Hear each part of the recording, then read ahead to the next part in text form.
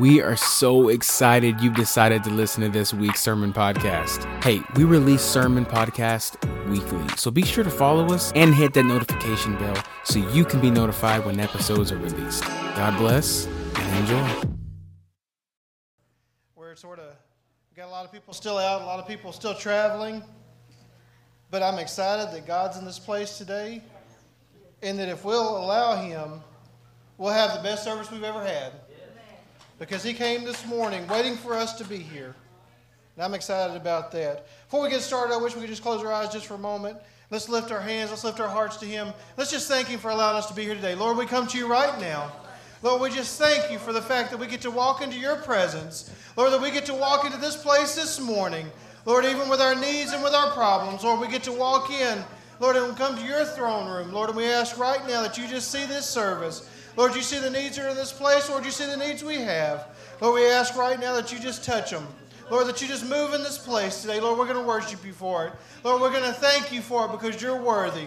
Lord, You gave Your very life so that we could be here this morning. And we're going to give You all the praise and the glory. In Jesus' name, amen. If you're awake, say amen. Amen. If somebody didn't say amen, just nudge them. Wake them up a little bit. If you got your Bibles, we'll go quickly to the Word, and I'll let you sit down as long as you promise to stay awake. Isaiah chapter 55, verse number 8, a verse that probably most of us are pretty familiar with. Our verses, a couple of verses that we're pretty familiar with. Isaiah 55 and 8 says, "For my thoughts are not your thoughts, neither are your ways my ways, saith the Lord. For as the heavens are higher than the earth, so are my ways higher than your ways, and my thoughts than your thoughts." Are you glad this morning we serve a God whose thoughts are higher than our thoughts? Yes. That His ways are higher than our ways? Yes. That whenever we go through a problem, He's already got the solution? Yes. How depressing would it be if we didn't? One more time, I know we already worshiped, we already prayed for a second, but let's just pray one more time. Lord, right now I just ask You to anoint me. Lord, You already anointed this word. Lord, I ask right now that You open every heart. Lord, let us receive the word that You have for us today. Lord, on this beautiful Sunday after Thanksgiving, Lord, we come and we still give You thanks. And we just ask You to be in this place once again. In Jesus' name, amen. You can be seated. I'm not going to promise any preaching this morning. I'm not going to promise that I'm going to get loud and carried away, which I don't do very often. I was laughing at Brother Tony a while ago. Brother Tony was one of the first people that we met when we came here, and I've loved that family ever since. And he's one of those that he can pick on me. I don't get upset about it at all. He told me if I hold the mic where I usually hold it, that I'm gonna sound high and whiny. But if I hold it up here, it'll sound a little better. I've been high. My voice has been high and sounded whiny all my life. So if I need to get it all the way close, and that'll fix it, then we'll do that. It's good to be able to pick on yourself sometimes. We're going to talk this morning just for a little bit about what are you focusing on? What is your focus on? What are you looking at? Are you looking at God? Are you focusing on the things of this world? Are you thinking about God? Are you looking at your circumstances or your situations, and that's all that you can focus on? That's what we're going to talk a little bit about this morning.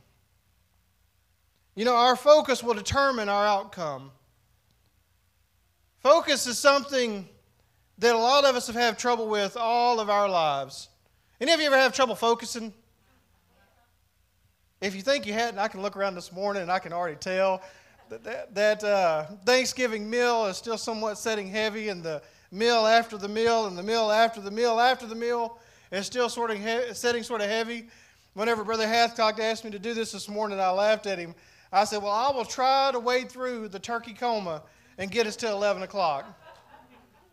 Because usually after Thanksgiving, everybody comes in, and although we're very thankful, most of us sinned a little bit, ate too much, had a little bit of gluttony going on, had some things going on.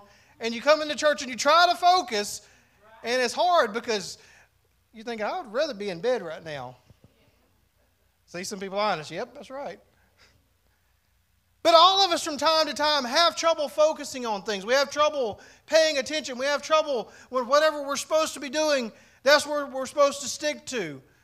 I know it works sometimes. My thing is, and I know I'm a little bit off. I'm okay with that. For years I've been like this, so I'm okay with it at this point.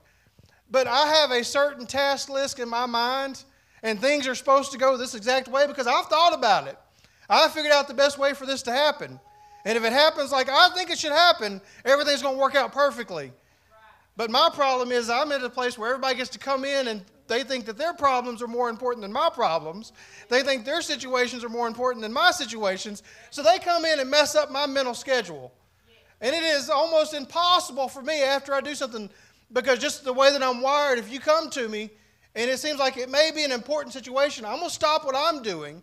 I'm going to go fix your problem and then come back to mine. Drives me crazy. Because then when I get back to whatever I'm doing, it's hard for me to focus back in because I'm thinking, okay, did I solve that problem correctly? Did I take care of it like I was supposed to?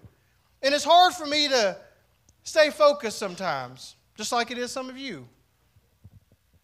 We pick about it a lot. My boss is notorious for not staying on focus, and we have to go in every once in a while and tell him what he's supposed to be doing because he'll totally forget. He'll be in fixing to see a room, and he'll be out on the tractor. I'm like, what are you doing? He's like, oh, well, the field need to be plowed. I'm like, no, we need to see patience. So we have to get him. Focus is one of those things that's hard for us to do sometimes. We all have that issue. But what we focus on is going to determine our outcome, is going to determine where we end up at. It's going to determine who we are and what we do. But with focus, there's a lot of things that can come in, especially in this life, that can take your focus and take it off of God and make it focus on something else. Because that's what our enemy is ultimately trying to do. We talk about the devil, which the devil's our enemy. Then you have the flesh, which is this worldly spirit that's your enemy. And it'll try everything it can to take you and take your focus off of God and take your focus and put it on something else. So there are certain things we're going to talk about this morning. We're going to talk about 3 things that will definitely try to take your focus, which will try to steal your focus from God. And all 3 of these things really are intertwined. And all 3 of these things really could go together. But it's the way that the enemy comes in and tries to take our focus off of the one that saved our soul. Try to take our focus off of actually getting to heaven, to actually making it. So we're going to talk this morning just about these 3 things. And I can promise you, all of us have gone through this from time to time. And all of us have fought and battled with each one of these. You may be battling them this morning. You may be going through them right now. But there are certain things that are going to happen. And you may laugh when we talk about them, especially this first one, because in the physical realm, a lot of us have this problem. But did you know that your eyes can deceive you? You ever had an issue where your eyes don't quite give you the full picture? I used to pick with them at the church in Forney that anytime I was preaching something that was a little hard or something that was going to be a little more pastoral, I was bad about taking my glasses off and putting them on the table. That's because I'd tell them, now you can do whatever you want to, because I have no idea what you're doing. And I'm going to preach like you're not sitting there because I can't see you. But it's one of those things that sometimes your eyes will deceive you. Your eyes will give up on you. Sometimes we can't count on our eyes to tell us the truth. There's a saying I used to love, and this came out whenever I was in high school. I heard this for the first time, and it was a funny joke talking about Bill Clinton. But have you ever heard the saying, are you going to believe me, or are you going to believe your own eyes? You ever had that question before? Are you going to believe what you're seeing, or are you going to believe what I'm telling you? A lot of times we're going to want to believe what our eyes are seeing. We're going to want to believe what's right in front of us at that moment. Because when we see things, we know that they're real. When we see things, we know that they're there. We have no doubt about it. Like, oh, I can see it. It's there. But the trouble is, our eyes will deceive us sometimes. Our eyes will allow us to make things up. Our eyes will allow us to perceive things that aren't there. You ever walked into a dark room and all of a sudden you see something and you're taken aback for a moment because you see a pile of clothes laying on the chair. You see something and you know that there's somebody there and you jump back? You ever had that happen? I can remember whenever, I was probably maybe 9, 10, 11 at the most. We used to go to my grandmother's house every single day just about. And we were coming home, and it was about 9 o'clock. It was only about a 10-minute drive from our house there, from Crossroads to Hall Summit, very, very short drive. And we got home. My dad's a deputy sheriff, has been for 45, almost 46 years now. And he was working graveyard shift, so he wasn't home. Well, in the country out there, you didn't lock your doors. Nobody locked their doors, especially if they knew a cop lived there. There was no point whatsoever locking your door. So you just walk up to it, walk in the door. Well, I can remember getting out of the car and going up and opening the door, and I usually was the first one in. And when I walked in to our living room, my mom and my dad had a set of lazy boys that were right there. And behind my dad's chair was this big, tall, burly man with this horrible look on his face, wearing a straw hat that was just waiting for me to walk in the door. I had a little bit of an overactive imagination. And I can remember what it was like seeing that guy standing there. And I'm going to tell you now, just in case you were ever wondering, most people have a fight or flight reflex. Most of the time, if you scare me or something happens, flight is not the reflex you're going to get. Just throwing that out there now. You can ask my wife later about that. That's just not something that I'm usually not going to run. But that night, I can remember really quickly that I wasn't worried about myself, but I was worried about my family who was about to walk in the door. So I ran out of the house to tell them there was somebody there so they wouldn't get hurt. It wasn't that I was scared, of course. It was just because there was somebody standing in that room, and I had to get out and warn them quickly. So we went out. I got out there, and I told my mom, I said, there's a guy in the house standing behind the door. He's waiting for us. You need to get them on the radio. Call Dad, get him to bring the gun. Take care of this now. And my mom, knowing me, knowing my personality, knowing my overactive imagination, said, you know what, let me go check it out first, and maybe it's somebody we know. So she went in and she checked it out, and luckily the guy must have run out the back door before she got in there.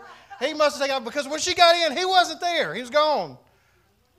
And my mom came back to me and said, there's nobody there. Your papa's hat's behind the chair. There was a jacket laying over the back of it. Now, I didn't want to tell her she was crazy, because she would have given me a little bit of correction if I'd have done that. But I knew in my heart something must have happened. But the truth was, my eyes were lying to me. I saw that there, and my mind made up, and my mind just decided that there was a person there, and he was waiting to get us. He was waiting to just come in and just do whatever. Had no idea. But there was a man in our house, and it scared me to death because my eyes lied to me.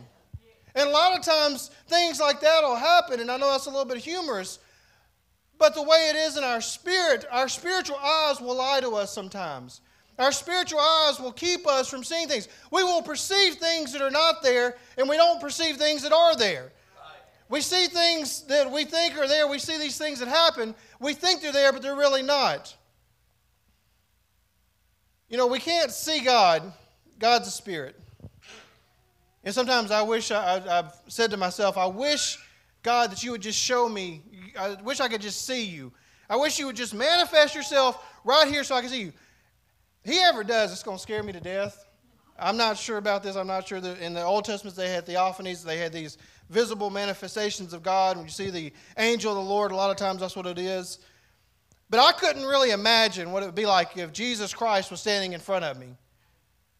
I would go see him really quickly after that, I'm sure, if not there in the flesh, because it would scare me to death. But we can't see God. And because of that, the enemy will come in so often, and he will try to convince us, well, maybe God's not even there. Maybe God's not even working on this. Maybe God's not even working on your situation. And we get so upset because our spiritual eyes, fail us.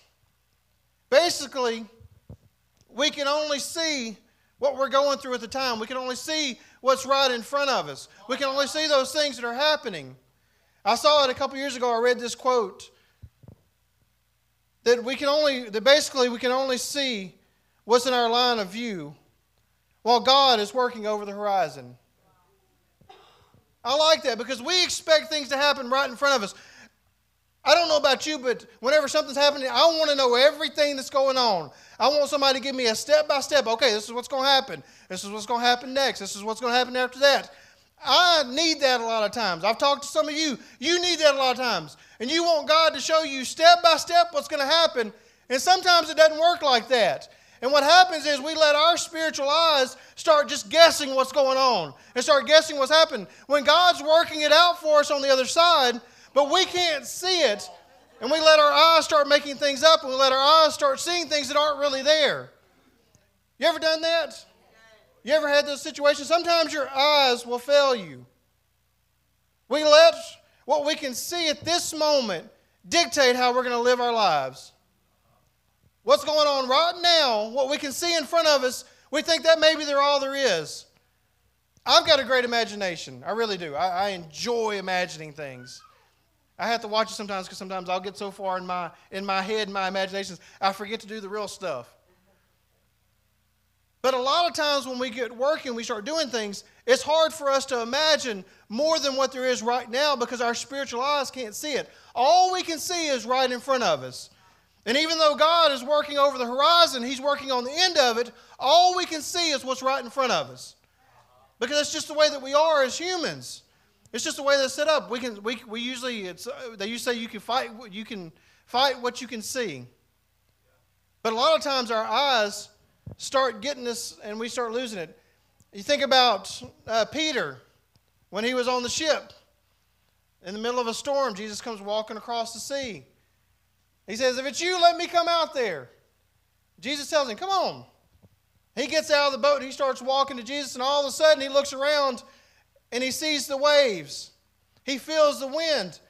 His eyes deceived him. He saw what was important at first. He saw Jesus. He said, okay, if I can get to him, I'll be okay. But what happened is Jesus was still over here. He got out of that boat and he started seeing those big waves. And all of a sudden, when he focused on that, when his eyes were taken away from him, he started looking at that, he started sinking. And that's what the enemy tries to do. He tries to take away our focus. He tries to get us to where we're not looking at God, but we're looking at what's around us. He's looking at our situation. And when we do that, all of a sudden we start sinking. All of a sudden we start going down. And we have to make sure in those moments that we refocus ourselves. And we go back to the words of God. And we go back to His Word. And we look at Him and we focus on Him. What are you focusing on this morning? Are you focusing on all the things that are going on in your life? Or are you focusing on God?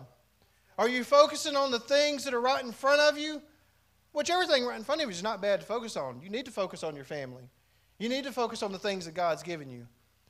But whenever any of that starts taking your focus off of God, your focus is off. What are you focusing on this morning? Sometimes your eyes are going to fail you. Sometimes that's going to happen.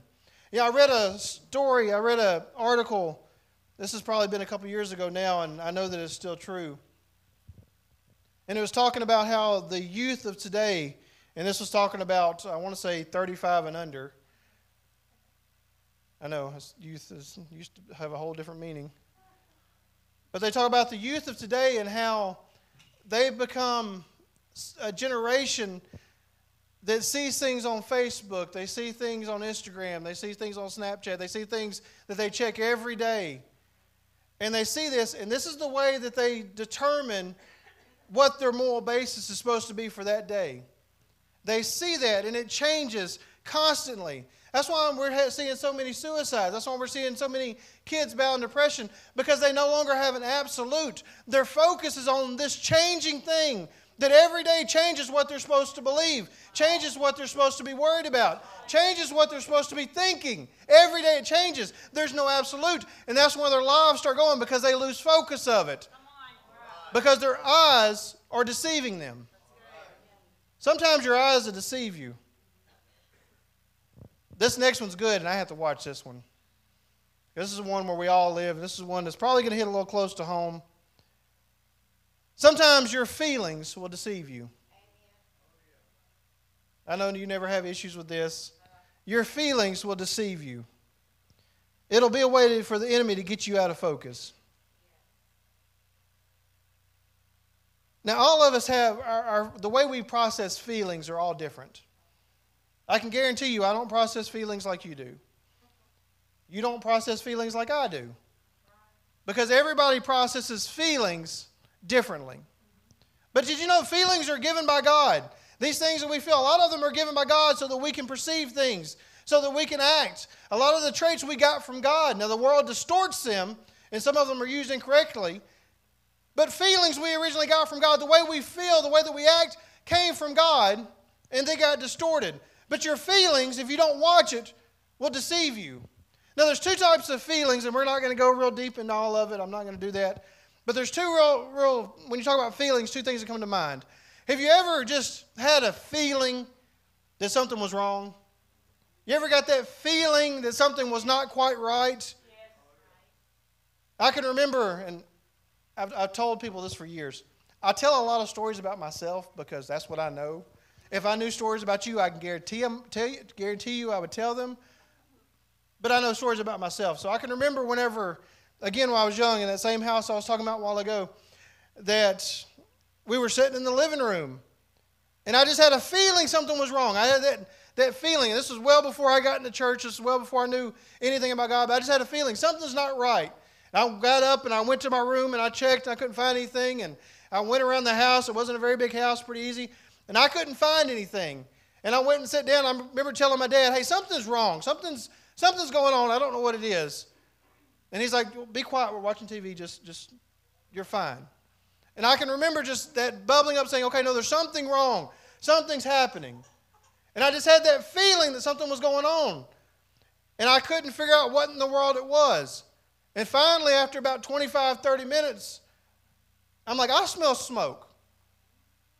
And everybody's like, no, there's nothing going on. I'm like, no, I promise you, I smell smoke. There's something happening. I feel that. I just got that feeling that something's going on, and now I'm smelling something. And again, they were like, don't worry about it.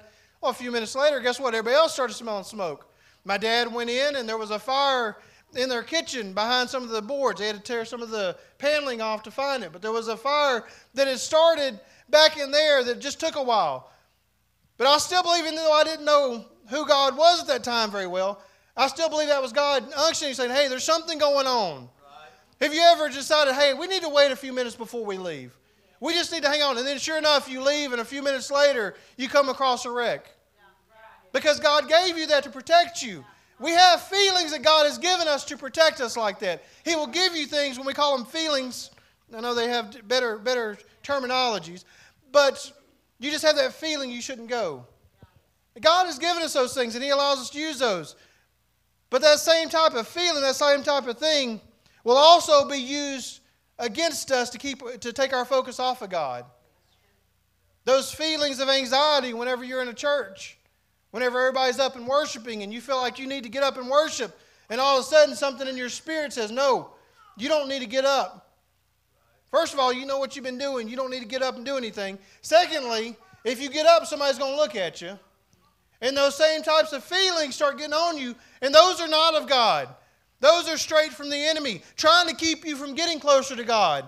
Your feelings will fail you. Even though God has put those there to keep you safe and to keep you in a correct place, sometimes the enemy will come in, and your flesh, most definitely, and will keep you from getting to God. You'll get those feelings to where, you feel inadequate, or you feel like you can't get up, or whatever it is, and you just will not be able to go to the front. You won't be able to move closer to God because you get that feeling. Can I tell you something? If you're getting a feeling that's telling you not to be closer to God, it's of the devil. If you ever get a feeling that you shouldn't be worshiping Him, that's not of God. That's your feelings deceiving you. That's your feelings failing, causing you to lose focus. And then we got this big problem with our feelings, which is the way that we usually think about it.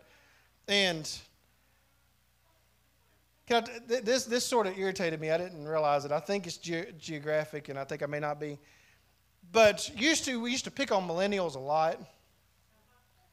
You pick on the millennial generation. The millennials, they're whiny, they're crazy, and we like to pick on them. Well, they changed the definition of when a millennial started. Now, if you were born after 1980, you're considered a millennial up until a certain point. So apparently I'm a millennial. So I guess I can whine about my feelings this morning. But your feelings sometimes will definitely fail you. Again, God gave you feelings. That's how that you know that that's how that you can tell that you're supposed to be nice to someone. That's how you can tell that you're supposed to be friendly with someone, because you get those feelings, you get those things. But sometimes these things, these feelings that we have can fail you in a hurry. And they can break you. And this is one of the greatest things that the enemy does. This is one of the greatest things that the enemy does to try to pull us out of church and try to pull us away from God. And this is one I think that we've probably battled with a lot. This one and the next one, I can guarantee you that every one of us has gone through. But sometimes your feelings will fail you. And sometimes they will pull you away from God.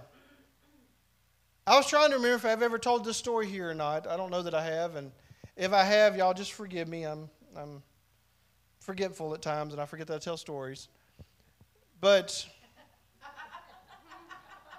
I didn't hear you, but Jesus loved you. I'm a millennial. That's right. But I can remember back to where I think that, and I was trying to think back to a time whenever my feelings just totally tried to pull me away from God. It really tried to pull me in. And I remember a moment when I was the most broken I had ever been emotionally in my life. I still remember this. I had to give a little bit of backstory on this, so I'm trying to look at my time and make sure I'm good. I told you there may not be a lot of preaching this morning. Going to be a few stories. But I can remember back all the way back to Coshada when we were in the church there.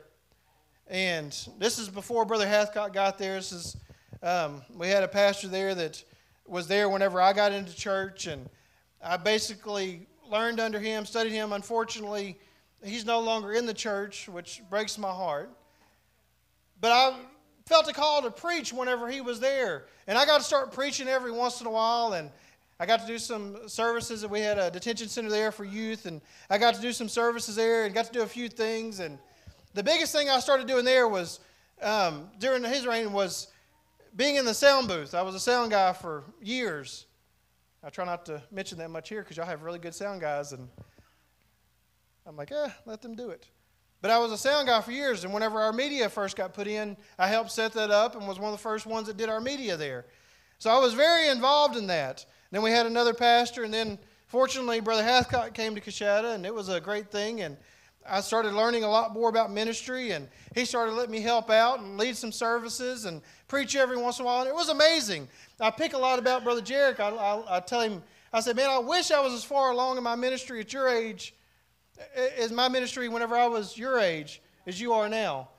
Because I remember how bad it was. I remember how rough it was at times. But Brother Hathcock still let me quite a bit lead services. I can remember one, and this was probably my youthful arrogance that did it. At the time, I was doing the sound and the media. We had our sound booth was on the second story. We had the sound booth, and they had the computer set up right beside it. My friend Trey usually would do the media, but he was working that night, so he wasn't there. Brother Hathcock had something come up at the very last minute, and he called me just probably an hour before church. He said, hey, can you do tonight's service? Can you do Wednesday night? And like he does anytime somebody calls me and asks me to preach, yes, sir, I'm good to go. So I told him I got there, and our other sound man called me right before church and said, hey, I'm not going to be there. I was like, okay, this is not good. And then Trey called me and said, hey, I'm not going to be there. My route's taking me longer. Okay, so we have no sound man, no media guy, and no preacher. I got this. I'm not worried about it. So I'd go down, and we had it set up very much. I would run down, and I started the service off. I welcomed everybody, and then I got them to start singing. I ran up, put the words on the screen because nobody knows these songs we sang 10,000 times. I ran down, took up an offering, ran back up, changed the sound a little bit, put the songs back on. And I remember running back and forth, and afterwards I'm like, man, I did that. Probably wasn't none of it any good. But I was being used in the church, and I was so excited about it. And as time went on, a lot of things were happening, and I got to be used more and more. And then some things happened in Louisiana, and this was back whenever the market crashed, and everything was going sideways, and jobs were impossible to find at the time. And I was talking to Brother Hathcock. We were probably working in the middle of the night, and he said, hey, have you ever thought about moving to Texas? I'm like, no, not really. He said, honestly, he said, as much as y'all been struggling, he said, you know, Dad pastors over there. He's got a really good church. He said, you'd be able to find a job over there in no time. With the skills you got, I promise you, go over there, you can find a job. So with his blessing and talking to my wife, I said, okay, I prayed about it. And I told God, if I go over and I get a job, the first time I apply for one, then we'll move over there. So I go in and I start the interview process, and about halfway through I'm nervous, and the guy's like, "You've already got the job, why are you nervous?" Okay. So I called my wife and said, "Hey, I got a job. If I can find a house, we're going to move." I called her back about 45 minutes later. "Hey, I just rented a house. I guess we're moving." And actually, it was 15 years ago? 15 years ago, we got up and we just moved everything and moved our family over here because my pastor was wise enough to see that there were opportunities over here. Never knowing what was going to happen over here. This is where I would get licensed. This is where I would pastor my first 2 churches. All these things, didn't knowing that. It was amazing. I was so excited. But we were here for about 2 years, about 2.5 years, I think it was, and we got some amazing news. Not so great for my parents and my in-laws, but Brother Hathcock had prayed and decided it was time for him to move on from the church there in Coshada. And I'm not going to say this wrong because it would not. After a few weeks, or after a month or so, I think it was, he ended up coming here to pastor, which was amazing. I was so excited because you don't understand. I had went through blood, sweat, and tears with that man. He had been my pastor. He had dedicated all 3 of my kids. He had baptized. At that point he hadn't, but shortly later he had baptized Valen. This was my pastor. This was somebody that I loved. And I'll tell you that even whenever I was pastoring, I would call him all the time to get advice. Because that's my pastor. Has been now for over 20 years. And I can remember when he came here, I was so excited because this was about the Sunday morning total crowd when I got here. Actually, there's probably a few more if I counted real quick. Brother Hathcock, Elder Bishop, was doing a great job, and he was working, and it was growing. But I knew that whenever Brother Rusty Hathcock got here, the church was going to grow. Because whenever we were in Coshada, we had gotten down to 65 people. And whenever he left, it was well over 200. So I knew that he was going to grow a church when he got here. I knew what was coming, so I was so excited. And I can remember going out with the first week they were here. He and Sister Missy, and we went to IHOP. And was just so excited they were here. I remember that first night they were back, and I was so excited. And then I remember I can't remember if it was a Sunday night or Wednesday night. It was a Sunday night. She remembers well. I was up here. We already had the media up here. Already did the sound. I was doing the media at the time. We already had everything up here on the thing. And I was sitting there, and I was doing the things, and I was excited, and I guess I was having a little bit of a bad day anyway.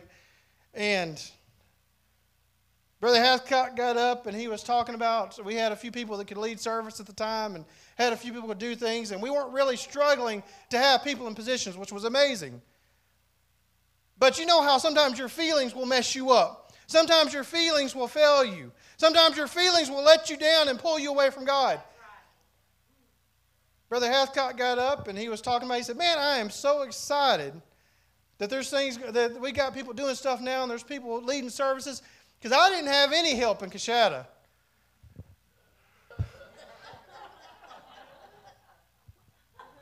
I was devastated. I steamed the rest of the service. That's true. My wife's corrected me. I didn't make it the rest of the service. I got up after that, left off the platform, told my family we're leaving, got in the car and went home. Because I got my feelings hurt. I acted like a millennial. I got my feelings hurt, and I left. And Brother Hathcock called me right after church and said, "Hey, man, did you get sick? What happened? Why'd you leave?" I ignored his call. I didn't answer it. I told my wife, "Well, we're never going back to that church." He said, "We'll find somewhere else. There's somebody else that want us. We're not going there." And finally, after my wife talking, and Brother Hathcock had texted me a couple times because it was rare for me not to answer at that time, not so much now. But after a couple days, I talked to him, and he said, "What are you talking about?" He said, "You were gone for 2.5 years. And he said, after you left and some other people left, I didn't have any help." He said, "I wasn't talking about when you were there." He said, "I was talking about after that." And I felt about this tall. I don't even know if I've ever told you that story or not. I don't know if I've ever said it here or not. I know you knew it, but I didn't know if I ever told it about here. I felt about this big. Because that man that I had trusted so much, that I put so much faith in, that I allowed to just pour into my life, one statement that I took out of context and didn't listen to totally pulled me away from God. Totally let me leave on a service that probably was going to be amazing because my feelings got in the way. Because my feelings failed me. Because my feelings got hurt. Sometimes we come into church, and that's exactly what the enemy will try to do. He will use your feelings. He'll say, well, they didn't shake my hand when I walked in. They must not love me. Somebody was staring at me during church. They must have thought something was going on. Somebody called me and didn't leave a message. And we let our feelings get hurt whenever there's not a thing about it that's wrong. Because we're so insecure as humans. And that will allow us to take our focus off of the one that died for us and start looking at these little petty problems that don't even exist. We will let our feelings fail us. I think that's one of the greatest tools that the devil uses. Because you talk to people, and there's a lot of people, well, this is why I left church. And a lot of times when they say what they left church for, didn't actually happen. In their mind it did. In their mind it was real, but it never actually happened. It was something they made up. It was something that the enemy used to pull them away from God. Your feelings will fail you. Your eyes will fail you. If you don't think they will, just wait. You better watch it. I was so glad that we got that straightened out. I would have never been licensed. I would have never had church. I truly believe that. But we put that back together, and I hope since then we've had a great relationship, and I try not to let crazy things like that bother me anymore. But we've all been there, where situations like that pull us down, because your feelings will fail you. Can I tell you something? This is hard to do, but this is biblical. If someone hurt your feelings, if someone slighted you, and you think that they're mad at you, they're upset, you know what you need to do? Go to them. Talk to them. Not in a way that you're accusing them, not in a way where you're trying to start a fight. I know some of you, that's what you'd be doing. But go to them and say, hey, this is what I heard. Is that what you said? And a lot of times, all these situations will be taken care of. All these problems will be fixed because that's what the Bible tells us to do. Don't let your feelings take away your focus from God. Anything that is pulling you away from God is not of God. Because he said he's drawing all men. He's trying to draw everyone to him. So don't let your feelings get in the way. And the last thing, and I'm going to hurry on this last one, is sometimes your situations will deceive you. I know this one goes back a lot to the first one we talked about. But your situations will deceive you. Your situations will cause you to take your focus off of God. I know it's hard to see past what you're in the middle of. If you're ever in the middle of a forest and you're trying to look around and find something that's on the other side, it's hard to see. If you're in the middle of this building and you're trying to look at what is out in the parking lot and the windows are covered, it's going to be hard to see because you're in the middle of this. And a lot of times as we're going through things, our situations will cause us to take our focus off of God. We'll take our focus off the one we're supposed to be looking at. We know this happens all the time. We know that whatever we're going through at that moment is the most important thing in our lives. Because it's just the way we're wired. It's hard to see past what we're going through right now. It's hard to see past what we're doing at that moment. It's hard to see what's in the future whenever you're dealing with something now.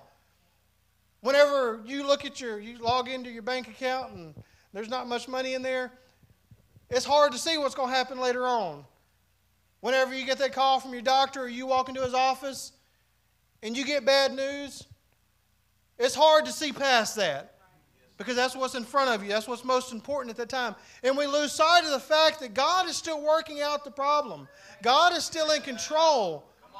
But because of our situation, our focus shifts. Our focus changes. Our focus can only see what's right there.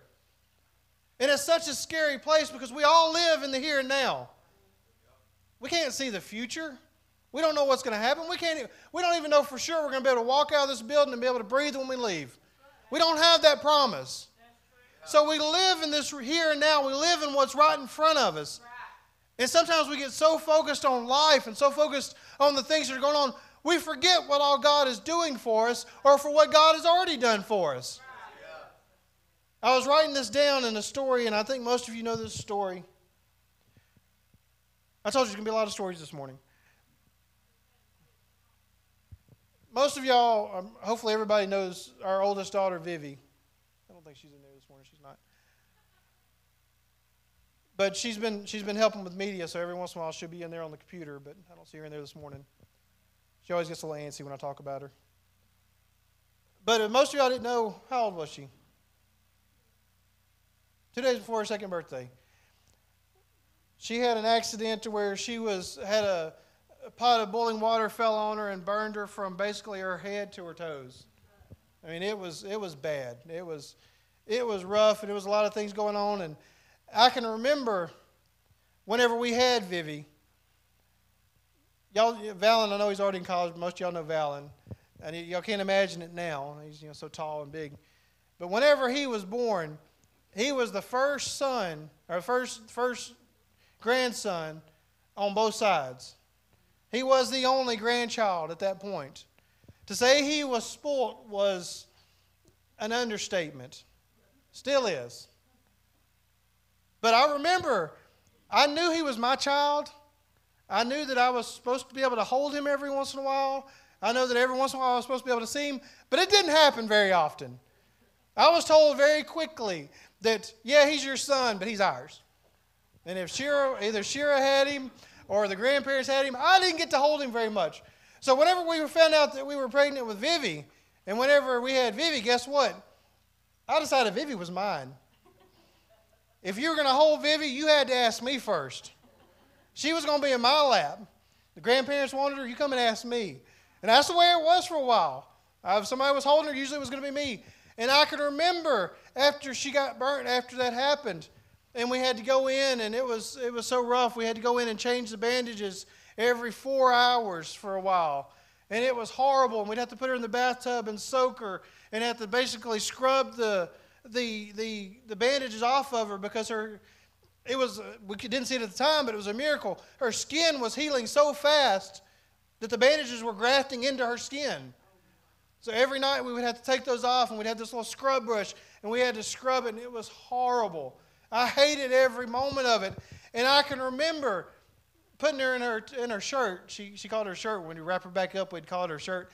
And I would hold her there, and after we gave her pain medicine, she'd finally go to sleep. I can remember holding her. And I still remember praying, God, why did you let this happen? What was the point in this even going on? What was the reason? I can remember getting so upset with God at the time. And then I remembered, and someone actually told me this. I remember looking at him and just holding that baby. And I was trying for the life of me to remember who told me, and I can't. And I said, what in the world? I said, why would God do this? And someone very wise told me, well, what do you do after you change the bandages? Well, I said, I sit there and hold her. That's all you do, just sit there and hold her. I'm like, yes, I'll just sit there and hold her and wish it wasn't happening. And I remember at that moment realizing that I had stopped focusing on the miracle that I was holding and the miracle that had happened, because it really was a miracle. If you look at her now, there's no scarring whatsoever from that. You can see a little spot when she gets hot, and that's it. There was no scarring. The people at the hospital were amazed, and the nurses, I think we had a few come to church because she was healing so fast. They said, there's only God that could do this. There were miracles happening the entire time, but because of my situation at that moment, I couldn't see what was happening. I couldn't see the other lives that were being affected by this. I couldn't see the things that were going to happen years down the road whenever they're now and they're helping with the media. They were helping at our church in Forney.